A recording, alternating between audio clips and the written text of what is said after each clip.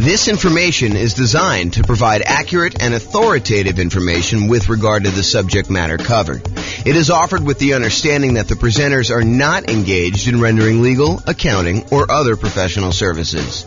If legal advice or other expert advice is required, the services of a competent professional should be sought. Welcome to the Fort Collins Real Estate Investing and Real Estate Financial Planning Podcast. Learn all about investing in real estate in Fort Collins, Colorado, with a combination of real estate financial planning and modeling with numbers specific to Fort Collins, plus syndicated, more generalized recordings of live and pre-recorded real estate investing classes, not all of them specific to Fort Collins. Be sure to stay tuned after the podcast for a message from our sponsors. Well, good morning and welcome, everyone. I am your host, James Orr, and this is another class on deal analysis. Today, we're going to talk about a couple interesting little differences you might see when analyzing certain types of deals. And I'm going to use the example of new construction because I think you're likely to see some of these things on new construction. And one of the things is almost exclusively to new construction, but we'll kind of go through that as we come up with it. So I'm going to jump right into using the world's greatest real estate deal analysis spreadsheet. And you can go download a copy of this at realestateFinancialPlanner.com/spreadsheet. And there are some updates I've been making. So you'll have to download the newest version soon after I release this. I'll probably release it in a couple days, although I do have some family coming into town, so might be taking about a week off between now and the next recording. So it might be a little bit before you get the newest version, but I'll post the video and then we'll do the latest updates so you can kind of see some of the changes. Okay, so let's jump right into it. So I'm going to assume that you're buying a $400,000 new construction property and that you're buying it for $400,000. Now, the seller concessions, the seller, the builder in this case, is unwilling to give you any seller concessions, except they're going to give you a kind of like special loan program like that they can get through their lender that they're going to pay for. And so it is sort of like you're getting some seller concessions. They're going to do this 3-2-1 rate buy down plan where you're going to get a lower interest rate for the first year, a much lower interest rate for the first year, a slightly lower one for the second year, a slightly one for the third year. And then by the fourth year, you're going to pay the regular normal interest rate for the next, whatever that is, 26 years remaining after that.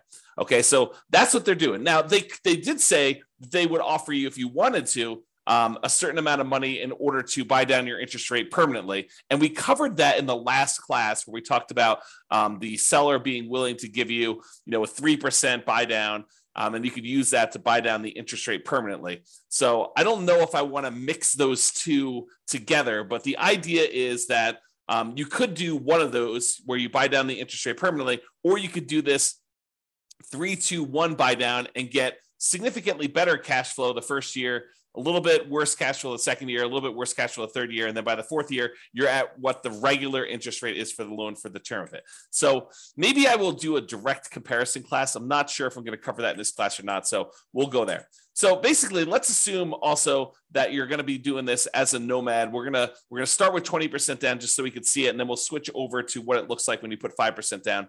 Your share of the closing cost is going to be 1%. And because it's new construction, this is one of the things that's interesting and different. Because it's new construction, you might think to yourself, hey, there's really nothing for me to do because I'm buying a brand new property. And you would probably be mistaken. The thought process is that when you buy new construction, sometimes there's things that you normally get with a resale property that you don't get with new construction. For example, in some properties, it includes some resale properties, it includes window blinds throughout the house. The last person to sell it is just including those on there. However, when you buy new construction, sometimes the builder is only putting in some window blinds, like maybe the front of the house. Sometimes they're not putting in any window blinds at all. And so you've got to have some money set aside for things like that you have coming into the property. In addition to that, a lot of times when we buy new construction, not everything is done. So for example, here where I live, it's very, very common for a builder to actually provide the front yard landscaping, but not to include the backyard landscaping. So you need to either have the builder, pay the builder extra in order to include the backyard landscaping, or do that yourself afterward. So we could do one of two things here. Either we can kind of like raise the price that we're paying to the builder. And so instead of doing a purchase price for 400, maybe when we include, the upgraded appliance package, go from like the standard stuff to the stainless steel and including the refrigerator, to including an air conditioning unit, because that's optional with a lot of builders around here, to including backyard landscaping, to sometimes including backyard fencing, to including, sometimes they do include garage door openers, sometimes they do not. So when you add in all of these extra things, sometimes it's as much as $30,000 more. So instead of purchasing the property for 400, now maybe we're purchasing the property for 430. And still, we've got some things that we cannot roll into the builder. Like some builders will not allow you to roll in the blinds on a property. And so you'll have to pay for those out of pocket. And so you should budget something, whatever you think it'll cost you to do those things, as additional rent ready costs. Okay. So we've raised the price in order to include those extra things. Now, a really important note here. That note is some of the things that we often want to roll into the cost of buying a new construction property, an appraiser is going to give us little or no value for. So there is a chance, especially as you add more and more things to the price of the property, that the property will not appraise. And if the property does not appraise, that means that you will need to be bringing more than just your regular down payment to purchase the property. So for example, you'll notice the amount for down payment is $86,000 here. It's 20% of that. However, what can happen is when we do the ARV, let's say the ARV only comes in at 410. That means that we need to then bring more to the table. I'm sorry, we're purchasing it for 430 and we're doing 410. So yeah, so the 20% should be based on the purchase price, not the ARV. So yeah, so basically we're going to do that, and then we'll need to bring additional money to the table in order to cover that additional shortage. So just be aware, like for example, I bought a property, a new construction property, where I had the builder finish the basement. It was actually much cheaper for me to have the builder finish the basement, and better because I could finance it at 3.5% or something like that in order to have the builder do that. However, when we went to have the property appraised, the appraiser did not see the extra value in what the appraised amount was on the property. And so that they were unwilling to give us the additional cost of finishing the basement in the appraised value. And we ended up needing to come to the table with additional money in order to cover the difference between what the property appraised for and what the cost of the property was, in addition to our down payment. Okay. So just be aware that that is the case. I'm going to make a note here to update something in the spreadsheet, so it'll be fixed by the time you get it. Okay, cool. So rent ready cost, you can see that there. And then we calculate the cumulative negative cash flow in this particular case. I'm going to adjust the monthly rent up to about what it would be. We're going to call this one $2,800 a month. So we have a little bit of negative cash flow with the property here because that's just what the numbers are. So it's $162 a month negative cash flow based on what we're seeing here. Oh, and because we're putting 20% down, the rate's really closer to 7%. So it's really $191 a month of negative cash flow here based on what we're seeing now before we do any adjustments. Okay. So we see the rent ready costs. We see the cumulative negative cash flow there. If you want to cover like what we talked about there, go watch the previous class. I walk you through a bunch of what's going on with the cumulative negative cash flow. The short version of this is when you buy a property, you should have enough money for the down payment, plus enough money for the closing costs, plus enough money for any rent ready costs that you need, plus enough money for your reserves.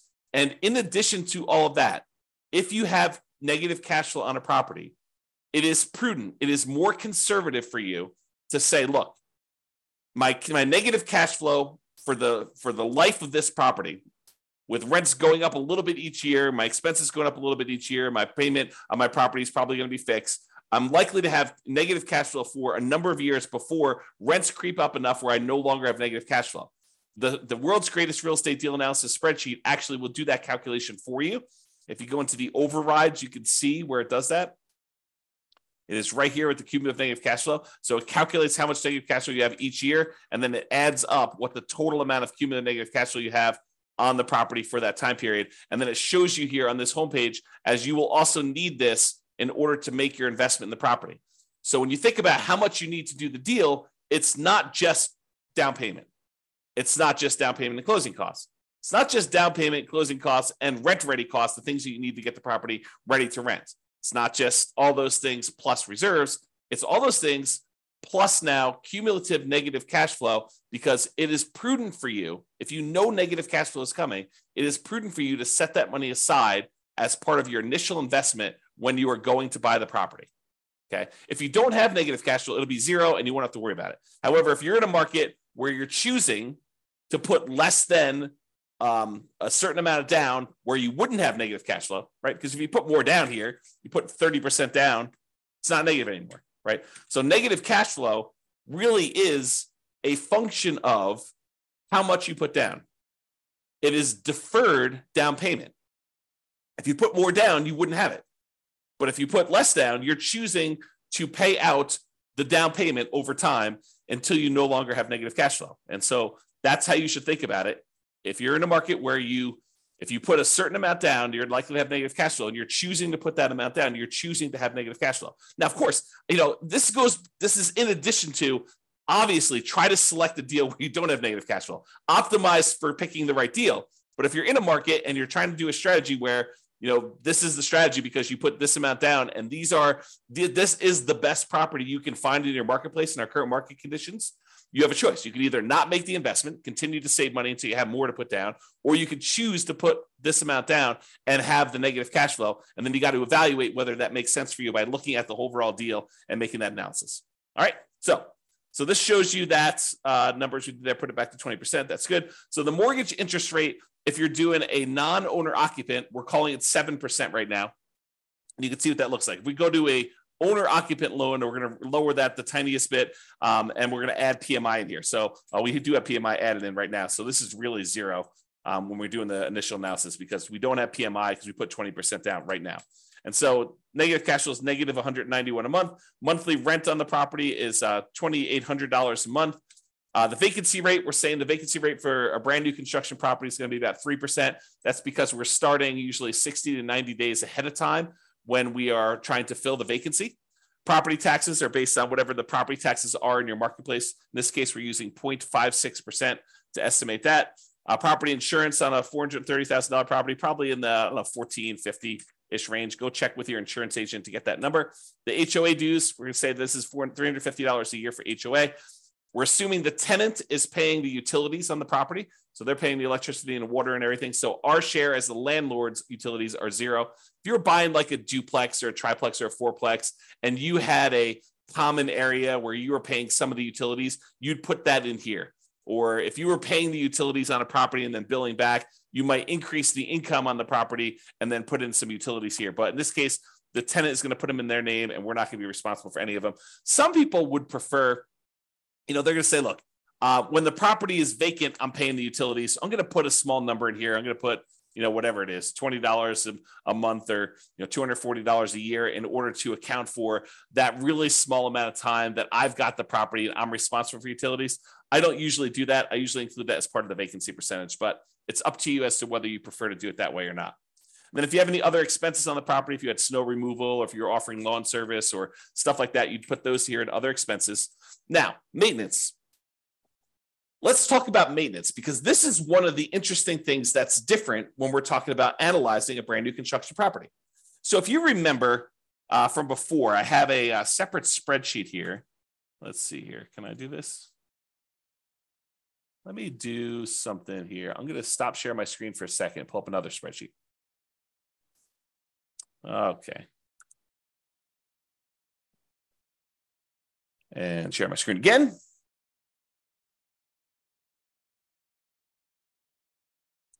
Okay, so if you remember in a previous class, I went over this CapEx and maintenance estimator for rental property calculator. And this is the advanced version. There's a really simple version where you just kind of put in all the numbers for the cost for all the different things you've got in here, and then how frequently you need to replace those things. So you can go ahead and adjust whatever you want to do. If roofs are not $12,000 where you are, if they're $14,000 on a property you have there, and then the frequency of replacement is these last 24 years in your marketplace, you can adjust all these numbers and you can see kind of like what they end up being, and that's even in the basic calculator.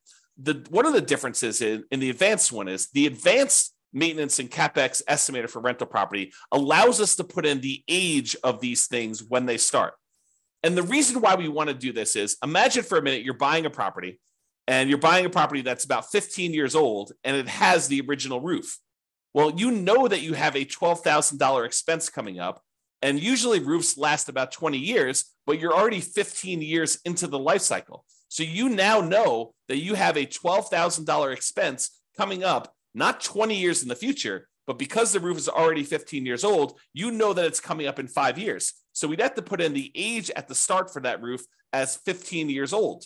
Now what we need to do is we need to save up in our maintenance budget $12,000 over 5 years because we know that we have a roof coming, right? And so the new spreadsheet, it's not new, it's like a year old at this point. I think I did it in early of 2022 is that when I built this brand new spreadsheet. But basically, it allows you to go in here and say, here's all the different things I have for maintenance. You can add in a bunch of extra ones if you have additional things on your own property. And then you put in what the cost is in today's dollars.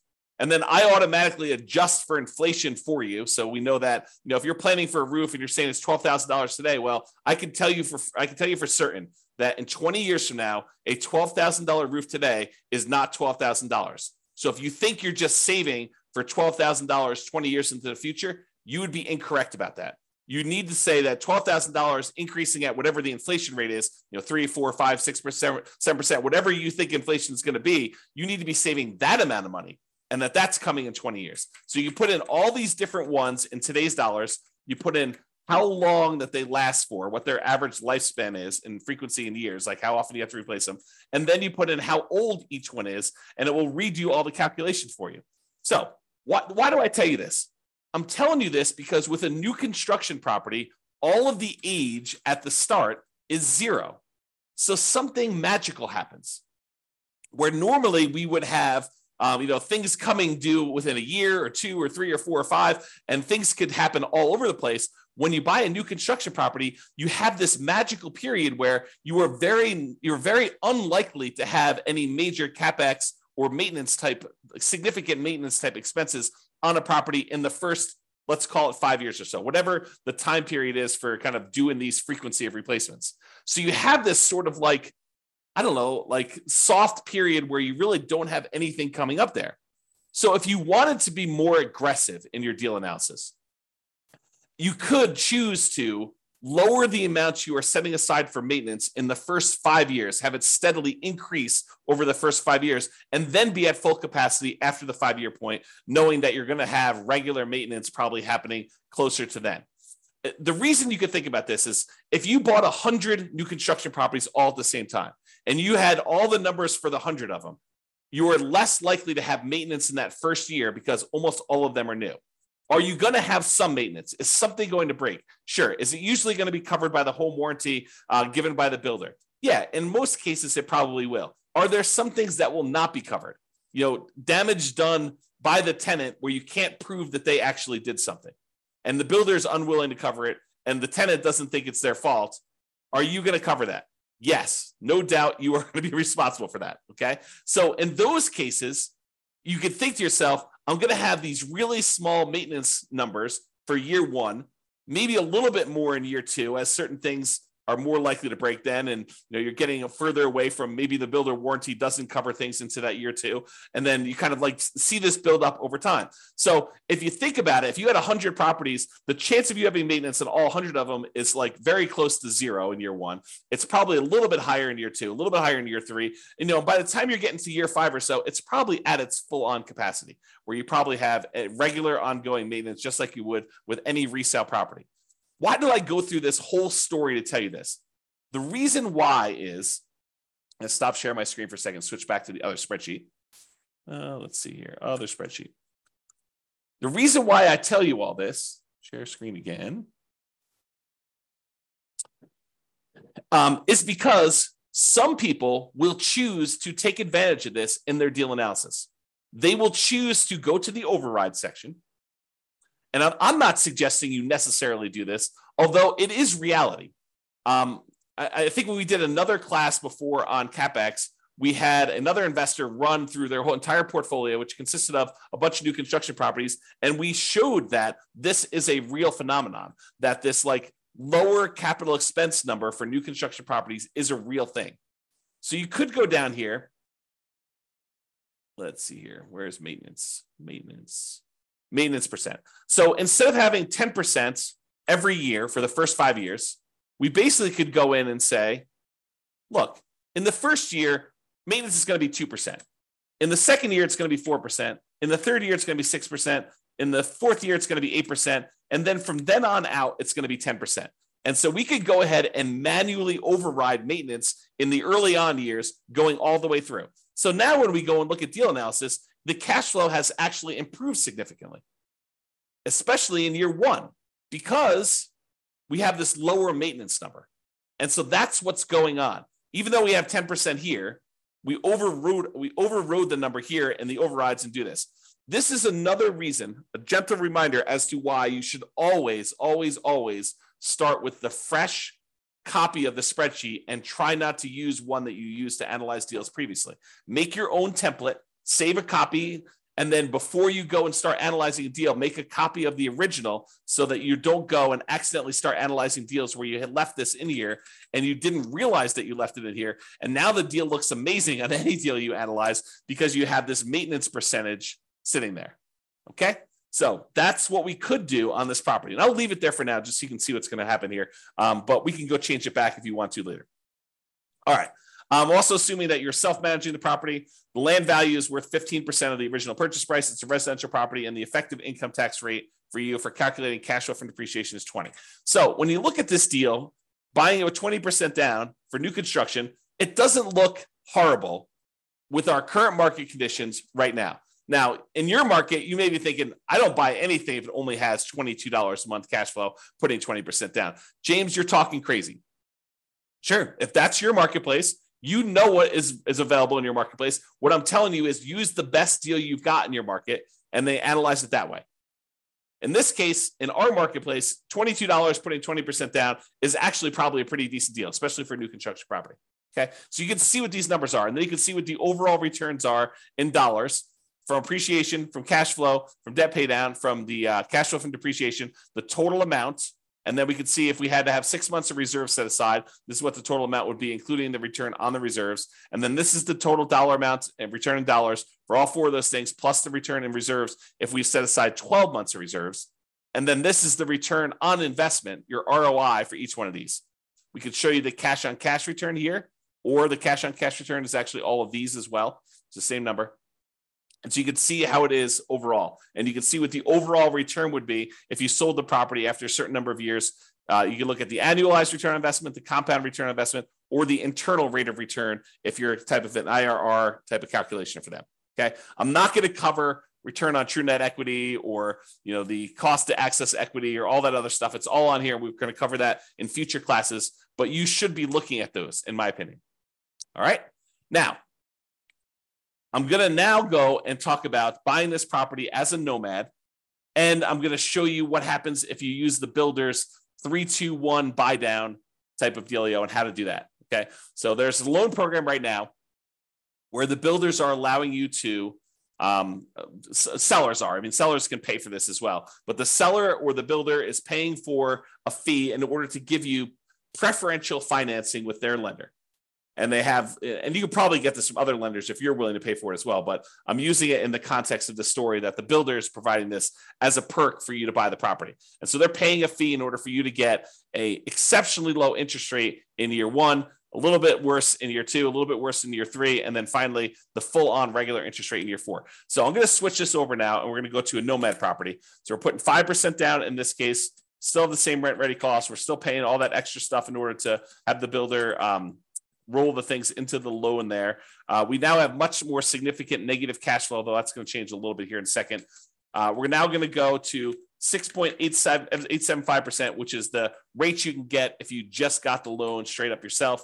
Private mortgage insurance, we'll call that 0.4 or so. PMI drops off at 80% loan to value. And so now you have significant negative cash flow on this property, even with that maintenance in effect, where we have that lower maintenance because we did the 2, 4, 6, 8, 10 maintenance plan over the first 5 years. Even with all that in place, we have this pretty significant negative cash flow on the property. Now, if we came in here, and I think in the last class, we increased the closing cost to 4%. We brought down the rate to 5.625. And now cash flow is a little bit more reasonable at negative 177 a month. When you add that to the cash flow from depreciation, the tax benefits you get by owning the property, actually the true cash flow, including the cash flow and the tax benefits, is $45 a month positive. So when you do that, if we were going to go buy down this rate, you could do that. The negative cash flow is significantly lower when we do that. And so it doesn't look as bad. So try to remember this as like, 177, negative 177 is what the cash flow is, because we're going to do a different version of this. So instead of doing that, where we bought down the rate using 3 points in order to get the rate now what we're going to say is this.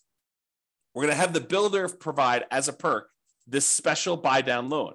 And the special buy down loan is going to be 3.875, but only in the first year. Only in the first year. After this, we need to go change the interest rate. Let's see here. Mortgage interest rate. So it's 3.875 in the first year. It's 4.875 in the second year. It is 5.875 in the third year. And in the fourth year, it goes up to the full 6.875, and it stays that way for the remainder. Okay. So now we could see that this was a 3-2-1 buy down. So 3 points, 2 points, 1 point, and then basically it goes to the full rate. And you can see what that is. And we did that by going into the overrides tab and overriding the loan. Now, when we go back here, it changes everything. But realize it's a little bit deceptive, because even though now it's showing that we have this $254 in positive cash flow, realize that is only a year one thing. And by year two, our cash flow is not $254 a month positive. It's actually cash flow in year two, it's $26 positive, because the interest rate went up in year two. And so now our cash flow went from being pretty significantly positive, $254 a month. Now it's only $26 a month positive in year two, because the interest rates went up in year two. And by year three, the monthly cash flow is negative $216. In year four, it's negative $472. And then it gets a little bit better until we get to be positive here around year 10. Okay. Because it went back up to the normal interest rate. So the cumulative negative cash flow that we have is about this $19,136. Okay, so you can see that the cumulative negative cash flow is $19,136. Whereas if we had done the alternative plan, if we had paid down the rate here and we had just gotten 5.625, it would have been $21,256. Okay, so it's a little bit less by doing it the 3-2-1 method. And in that first year, you have less negative cash flow. There's a chance, you can't rely on this, but there's a chance that interest rates will come down in the next year or 2 or 3, and you'll be able to pay some money. You'll have to pay for the refinance, but you'll be able to pay some money and actually get out of that loan. Now, should you rely on that? I don't think so, because while interest rates are higher than they were in the last couple of years, what we saw a few years ago was exceptional. It was not the norm.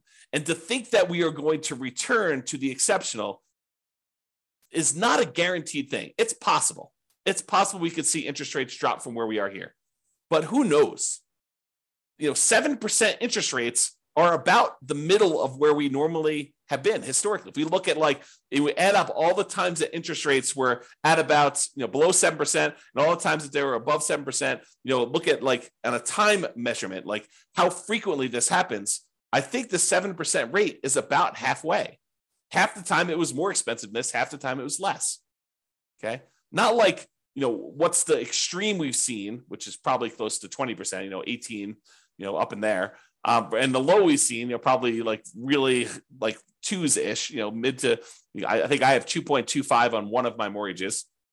So you have this wide range of stuff. And I'm not showing you what the middle of the range is, take the high and take the low and divide by 2. I'm saying if you look at time and how long we've been at certain interest rates, we've been higher about half the time. We've been lower about half the time. So 7% is not an extreme high. And I'm just trying to give you some perspective as to whether it's likely you're likely to see interest rates go back down. Definitely possible. Definitely possible. But it's also possible interest rates will go up from here and you will not want to refi. And so voluntarily taking 6.875 for subsequent years, for year 4 and beyond, doing it this way may or may not be the best strategy for you depending on how long you plan to hold the property. And you can see this impact right here in this cash on cash. The first year, cash on cash looks amazing. In the second year, it looks less than amazing, right? Because you're back down to the higher interest rate. And then it's negative, and then it's negative, but then it starts to recover as the cash flow tends to improve on the property. So this shows you just the first 5 years as a quick visual. All right. So I think I covered what I wanted to cover. I wanted to talk about the idea that in a lot of cases, you're going to be adding to the price because you're going to need to add things to the purchase price. I wanted to talk about the idea of this 3-2-1 buy down and how that sort of compares in some ways to some of the other things we've looked at. And I wanted to talk about how the maintenance thing could work on properties if you want to be less conservative. If you want to be more conservative, let's go back and just change those overrides back. And let's just see what it looks like. Let's see, where was my maintenance override? Here we go. So I'm just going to delete these. So now we're at 10% for the whole thing. Yeah, so now cash flow in year one is only $37. But you only put 5% down. And the cumulative negative cash flow is now at $22,000 overall, where I think before we were at 19, if I remember correctly. So it did change some stuff, but your overall return on investment, this is the version where you lie at the cocktail parties, right? This is the one where we're not taking into account reserves. The return on investment quadrant, ignoring reserves, is 45%. If we take into account that you really should set aside 6 months of reserves in order to make this investment, it's really 34.91%. So is 34.91% a good deal? Return on your initial investment in the first year? I don't know. Seems pretty good to me. 30.90% still seems pretty good, right? That's if you put 12 months of reserves. Now realize these numbers do change because the interest rate's changing. So it's a little bit more complicated when you do these 3-2-1 buy downs because you can't just look at the first deal, right? You got to go look at like what's happening here. So if we start looking at return on equity, it's after the first year, it doesn't really matter what you put into the deal. Really, we're more concerned about what's the return we're earning on equity. You can see that those are decreasing over time pretty rapidly, okay? Which is expected. We normally see that when we look at the return on equity calculations like over here, okay? It's just a little bit more abrupt, and the cash flow goes much more negative because the interest rates are changing. They're different than what they were in the first year. It's not a smooth curve. All right, so that's all I got. Unless we have any questions, I'm going to end the webinar here. Hope you guys have enjoyed the deal analysis now where we've gone over how to analyze buying a new construction property. I am off for about the next week. I think I resume back up next Wednesday or Thursday. I can't remember which. So if I go dark on everybody, that's what's going on. Have a great day and weekend, everybody. This has been James Orr. Bye-bye for now. With home prices up, mortgage interest rates up, and rents up, but not quite enough to counteract the higher prices and interest rates, cash flow on rental properties in Fort Collins is harder than ever. Book a call with the Real Estate Financial Planner to apply our proprietary 88 strategies to improve cash flow on your rentals. See the show notes for a link to schedule your call and improve your cash flow today. If you're a real estate agent, lender, or professional in Fort Collins that wants to help our real estate investor listeners, consider reaching out to learn about collaboration opportunities with this podcast. We'd love to add more value to our listeners by having you assist our investors buy, sell, and finance their real estate investments. See the show notes to schedule a call to discuss collaboration opportunities.